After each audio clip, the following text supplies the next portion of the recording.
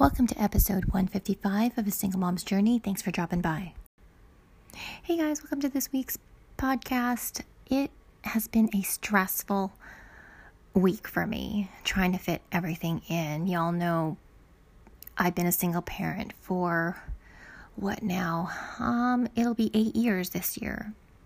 And there are still days and weeks and months where it feels like I'm drowning. Y'all know you're the only one who's carrying all the plates, trying to keep them all spinning.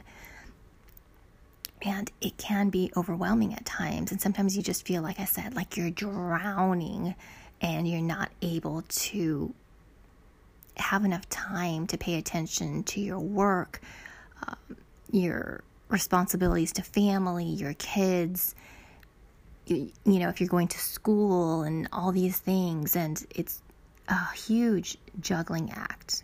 And people don't see the struggles you go through, because I'm sure if you're like me, you keep it all to yourself. All the emotional ups and downs that you go through, it's your life. So you just kind of just have to go with it. It's like that picture of the duck.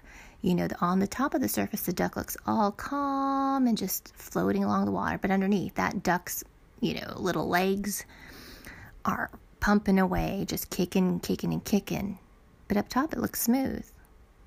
You don't see the work the duck is doing, but the duck is like working hard. And that's kind of like single parenting. You're doing tons, and not everyone sees the fruits of your labor. Only you do, because you see it all. There's nobody to offset to. There's just you. And for myself, I live in, a different city than my family, so there's just me. And when my kids are at their dad's, there's him, but that's his time. And like I've explained to you guys before, I have 4 days a week, or 4 days a month, pardon my slip up there, 4 days a month where I'm free, where I'm, technically kidless. So 4 out of 30 or 4 out of 28 to do my own stuff. But now that they're older, there are times when I am able to do things when they're home, when they're doing homework or, they're doing their activities, I'm able to do things. But, it's still a balancing act. And I am not the best at it. I give kudos to those people who have it all together. I seriously do. But I'm not one of those. I stumble and fall all the time. I slip up. I forget things. I just do my best. And I have to remember that all of us parents are trying to do our best. We are our worst critics, because I'm sure that you compare yourself to other parents and what they seem to portray on Facebook and on Instagram. And when you see them in person, they look like they have it all together. It's like nothing is fazing them, ruffling their feathers. That's the thing. We shouldn't compare ourselves to other people, because they are probably also like that duck who looks smooth on top, but underneath they are working hard. Like I said, comparison is our worst enemy, like with anything. We are our own competition. We have to remember, we are our own competition. We just have to do the best we can in the time we have, with the resources we have around us. Because that's all we can do. The best that we can. Who cares if Johnny down the street got a new bicycle from his mom or his dad? They might have been saving for that all year. No. They might have been foregoing a treat every week to save up the money for that. Or they could be going in serious credit debt to get all the, in quotes, things that Johnny has. You don't know. You don't know what their finances are. You don't know where they got the money from to get it. Maybe it was a gift from somebody, a family member. And if you continue to compare yourself to other parents, your kids are going to see you comparing yourself and seeing that you're trying to keep up with the Joneses. That keeping up with the Joneses crap is what kills so many people, trying to keep up with these so-called Joneses. I do not keep up with any Joneses. I keep up with myself.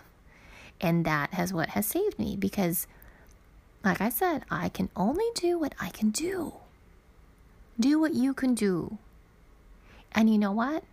You doing what you can do, you're probably inspiring somebody around you to do better than what they had been doing. Because you don't know who's watching you. It could be a friend of yours who's going through a struggle, and you inspire them by your strength, by the way you care for your kids. They might see, you as a hard worker who does great in your job. They can see you doing good things at your church and the community center. You do you, because you're probably inspiring somebody and you don't even know it, because people do watch each other. Let's look for the positives that we're doing. Let's look for the positives in what other people around us are doing. Don't compare. Find inspiration. And see, when you turn your mindset to looking for inspiration rather than trying to beat yourself down that you're not at the same level as somebody else, it becomes more positive. And it puts less weight on you, less guilt into your heart. It helps drive you to do more. Like, I was talking to a mom this past weekend. She's a single mom, and she freaking inspired me, you guys. She has kids from 7 to 24. Single mom, works a full-time job, is going for her master's degree. 4 of her 5 kids live at home.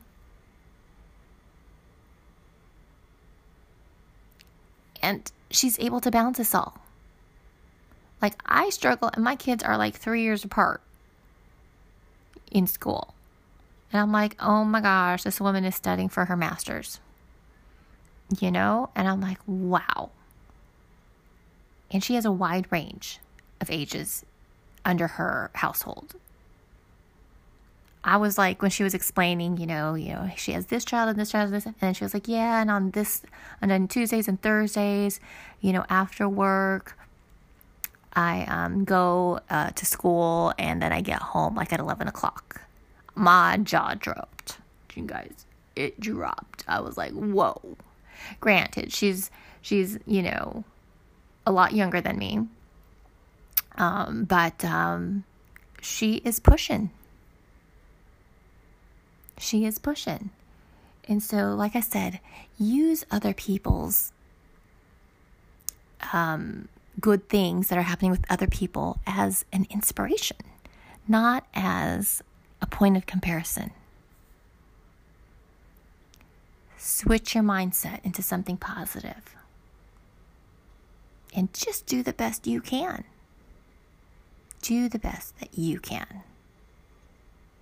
Anyway, guys, that's it for today. I'm running around this week at spring break from me and my kids. But I just wanted to talk to you about that. Do the best you can do. Do the best you can do.